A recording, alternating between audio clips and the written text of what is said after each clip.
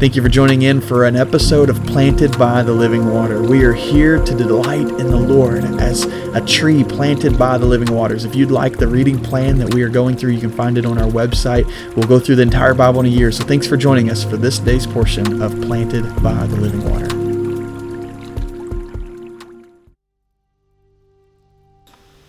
Psalm 18 verse 1 through 3 says, I will love you, O Lord, my strength. The Lord is my rock and my fortress and my deliverer, my God, my strength, in whom I will trust, my shield and the horn of my salvation, my stronghold. I will call upon the Lord, who is worthy to be praised.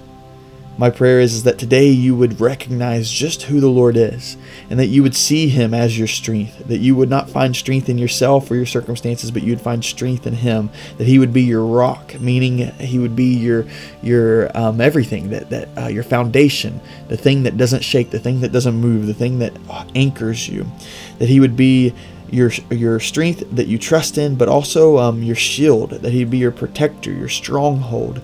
And that we would recognize that He's to be worthy, that He's worthy to be praised. And so maybe today is just a day where you need to start in which by saying, God, you are worthy to be praised, and I will praise you.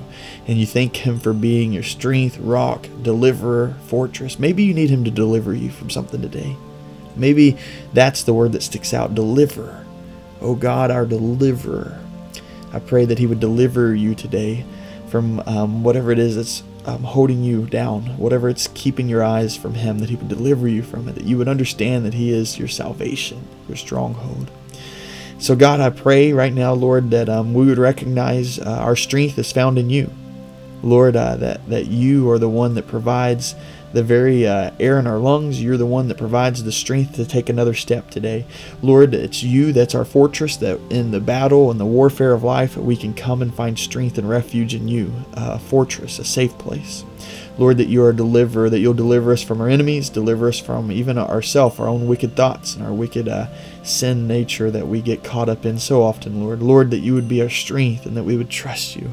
God, may we trust you today.